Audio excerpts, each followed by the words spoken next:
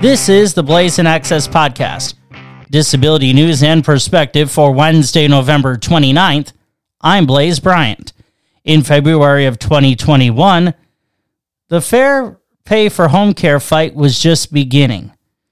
To talk more about it, I assembled a team of people with disabilities who rely on home care. Joining me is Jensen Caraballo from the Rochester area, Jose Hernandez, who is the president of the United Spinal Association chapter of New York City. We have Julia Yepes-Macbeth and Kendra Scalia, who is the board president for the Consumer Directed Personal Assistance Association of New York State. All five of us here are people with disabilities who use long-term care services, and we'll jump right into our panel discussion as we're talking about the Fair Pay for Home Care campaign. Jensen, why is this so important to you, and why are you so passionate about it? This is very important to me, because I actually, I know a lot of you guys don't know my story, but I used to live in a nursing home when I was 15 years old. And, it took some years for me to actually transition out of the nursing home and advocate for myself and, kind of learn the ropes of living in the community. So now, I now live in my own apartment. I use long-term services and supports to live in my own apartment. And it's very important to me that I have my aids because, I will not be able to live in my own apartment if I didn't have my aids. Actually, I would be back in the nursing home. Sure. Yeah, and Jensen, I can't wait to hear more about your story as we go along, as we move further along the alphabet. Jose, the same question to you. Well, I've been injured for 25 years, and in that time, I've had one person from the city come to my house and say they would prefer to put me in a nursing home than pay for 24-hour split shift care. And that's the type of mindset that it's starting again. At one point, my aides were making $10, 10 something an hour, when the minimum wage was $7.25 or so. And here we are in 2021, and now the minimum wage is $15 an hour, which is great. But you can go flip a burger for $15 an hour and not have to worry about actually taking care of someone and their household and everything that comes with that. Not only that, but all the personal care. So it makes a lot of sense that if you want to keep people in the community, you pay for our home care at a rate that it makes it worthwhile to them. And it's not only just about that. It's just a one-bedroom apartment in New York City, in the Bronx, one-bedroom apartment in the Bronx starts at $1,400. And oh my, that doesn't leave a lot of room at $15 an hour. No, that's for sure. And we'll thank you for that. We'll get back to you. Kendra, while you are unmuted, I will ask you the same question here, and then we'll get back to Julia as we work out the technical problems here.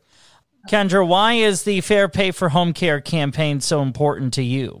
Fair pay for home care is really important to me as a CDPA consumer employer. I have struggled for years to fill all of the shifts that I have available. I find quality candidates who go through the interview process with me, and I want to hire them, but they always ask the same question at the end of an interview: how much does this job pay? And I have the unfortunate position of telling them that it's a minimum wage job at just $12.50 an hour.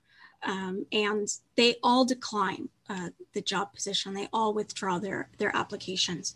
But more than that, I think that the Fair Pay for Home Care campaign is so crucial right now because of what we're seeing happening in nursing homes. The COVID pandemic has brought to light what the disability community has always known, what we have been shouting from the rooftops for years that nursing homes are dangerous places for disabled people and seniors to live in. And thirdly, this is really important to me because that national home care worker shortage is going to hit New York the hardest. We're seeing statistics of a shortage of 83,000 positions by 2025. That's 83,000 consumers who need home care providers in their home, but we simply don't have the workers to work these jobs. And the reason for that crisis is directly related to the low wages. So having a minimum wage at 150% of the regional minimum wage would mean that home care jobs never become minimum wage jobs again. Absolutely. And to kind of put some numbers to that, say the highest regional minimum wage were $15 an hour, it would be $22.50 an hour. As we now have Julia unmuted. Do you need me to repeat the question, or do you have it? Well, if you can repeat it, I appreciate it. Certainly. How or why are you so important, or why are you so passionate about the Fair Pay for Home Care campaign? Well, I happen to have a 24-hour assistant. So it's what they call a live-in. And the person works 24 hours every day. The pay that they get is what they call the shift, but they're actually working 24. Whether they sleep and eat, they're still in the house. And they only are allowed to pay them 13 of those 24 hours, which is insane. And I no matter how I try to make sense of it, it doesn't. I'm always looking for people. I never have anyone that's extra just in case someone gets sick or has an emergency. It's become almost like an obsession to see these PCAs get more money. This is very hard work.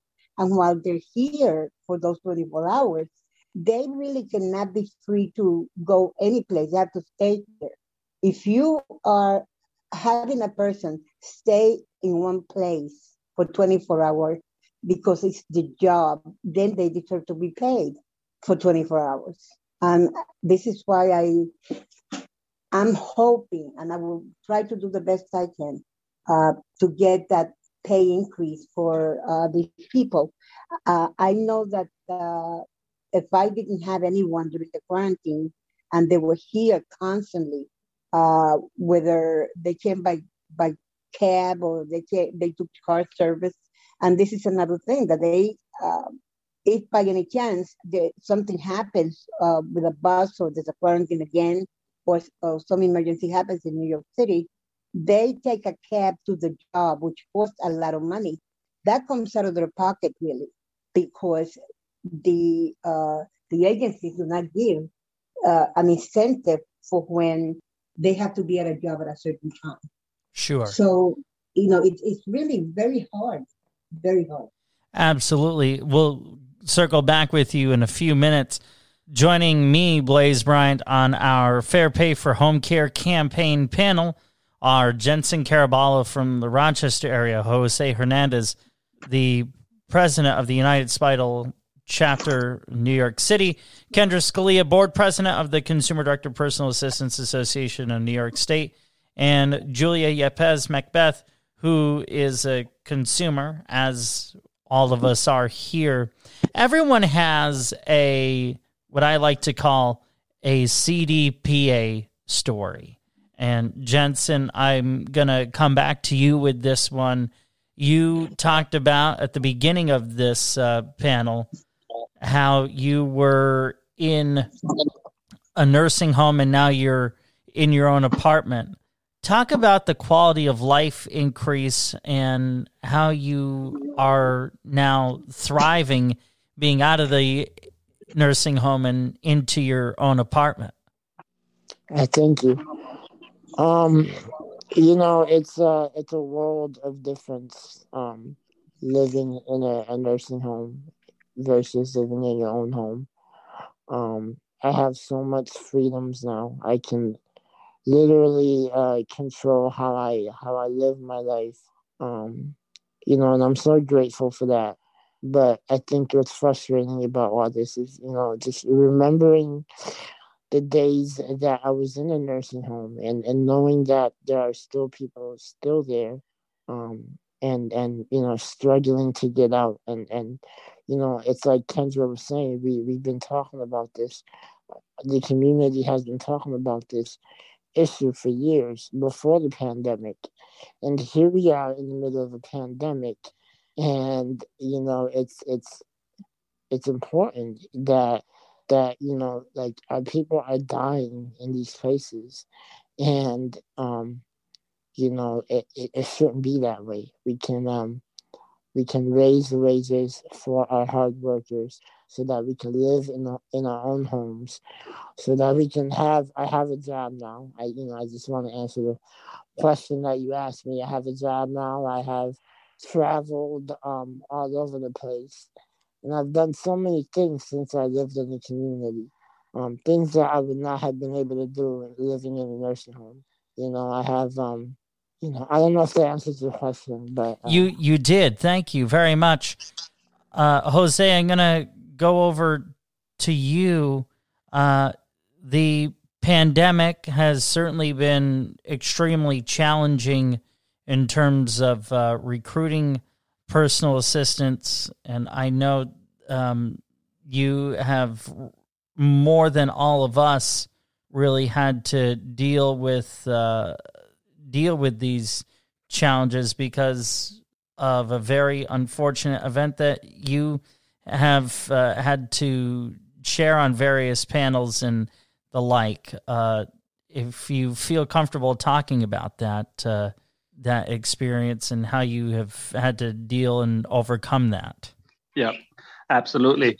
So at the height of the pandemic, in the beginning, my PA, who worked with me for over 12 years, got sick, and he knows how difficult it is to recruit new individuals or people just to as a backup. That he says, I'm not feeling well, but I'll come in on Monday if you need me to. So I couldn't take that chance. And I was like, something? When you feel better, you come back. And unfortunately, 2 weeks after that conversation, he passed away. And the scramble began. Not only is it difficult because of the requirements, you have to get a 40-page application that no one was sending to you, or you have to wait in the mail for it to be mailed to you because a lot of people don't have printers. You have to do a medical at the height of pandemic where you don't know where to go, and you have to recruit someone and let them know that, yeah, you're going to risk your life day in and day out to come into my house to take care of me and clean my body and, my home for $15 an hour. So I don't understand how and why it should be that difficult. Why shouldn't they get paid, a decent living wage for what they do? It's so personal, the job. You're in someone's house, you're cleaning up their apartment, you're cleaning up their bodies, and you're getting $15 an hour. And at the height of the pandemic, they should have been classified as essential workers, and they never were. It's just such a shame. It really is. And Jose, I really appreciate you having the comfort to share such an incredibly tragic story. Let's see. Julia, I'm going to circle back with you here as we only have a few minutes left to talk about which you did a little bit about your aides only getting paid 13 hours for a 24-hour shift and the transportation that they have to utilize, that, of course, the wages don't keep up with the cost of a New York City cab. What was your life like before you started utilizing consumer-directed personal assistance? before I was with the consumer-directed program, which allows the consumer, the patient, if you want to call it the patient, or me, we are allowed through that program to hire, to secure a person that we either know or someone that we feel that is competent, and we work with the hours, and we also train the person specifically for our type of disability, what to do. And that person becomes actually your lifeline, because that person is the one who gets you ready to face the world every day. And so before then, I was pretty much at home because the regular agencies that do not have the CDPAD program, they send people, either different people every day. They're not really there for the consumer. The consumer has no say. So therefore, at that time, I found myself that I didn't have an independent lifestyle, that I could go to meetings, that I could pursue my advocacy. There was nothing that I could do. So I had to wait and be someone else's puppet. Where with the consumer-directed program, I have the freedom to use my hours as I see fit for my advocacy. And so therefore, we get into that rhythm of where my PCA knows where I'm going, what I'm doing. She helps me with everything that I have in my that I can share in my home, and also it's the same person, a person whom I get to know, a person who it becomes somewhat like a sister, and it's a person that you get to trust. Where with anything else besides that program, the CDPAP program, you'll meet a stranger every day. You don't know who they are. Absolutely. The clock and I are not good friends here. We're pretty close to time here. Kendra, you've been kind of spearheading a lot of this organizing and really are the conduit as to why we're all together here. Jensen Caraballo, Jose Hernandez, Julia Yepes, Macbeth, Kendra Scalia, and me, Blaise Bryant. Kendra, talk very quickly about how people can get involved in the Fair Pay for Home Care campaign. Absolutely. So the Fair Pay for Home Care campaign really grew out of people with disabilities, seniors, home care providers, and family caregivers coming together with various different disability organizations, associations, as well as some traditional home care agencies and fiscal intermediaries through CDPA to address this issue. And we're all coming together under the banner of the New York Caring Majority. And so you can get involved by following the hashtag Fair Pay for Home Care. That's 4, the number 4. So hashtag Fair Pay, the number 4 Home Care on Twitter, and get involved in those conversations. We have a petition available. If you find New York Caring Majority on Facebook, you'll be able to see our petition. We're asking folks to share that and sign it. Share it with all of your networks, as many folks as you can. And we really need people to contact their state legislators. Let them know that this is an important bill to you and that you need them to vote yes and get this part of our budget process. That bill was just recently introduced. It is being sponsored by Assemblymember Gottfried and Senator Rachel May. And we're just so excited because they're really great advocates for us on our state level. But we do need everyone's support who's listening today to contact your local legislature and let them know that fair pay for home care is necessary and that you need this for your community. Absolutely. Out of time. Jensen Caraballo, Jose Hernandez, Julia Yepes, Macbeth, and Kendra Scalia. I can't thank all of you enough for being so giving of your time and joining me here on the Blaisin Access Show. Thank you so much. I would love to know what you think. Blaisin shows at gmail.com. That's BLAISIN shows at gmail.com. Subscribe to the Blaisin Access podcast wherever you get your podcasts and follow the show on social media, Facebook and Twitter at Blaisin shows. If you have a minute or two, I'd be grateful if you left a review. Tune in for another blast from the past next time here on the Blaisin Access podcast, amplifying the disability voice one story at a time. Have a great day.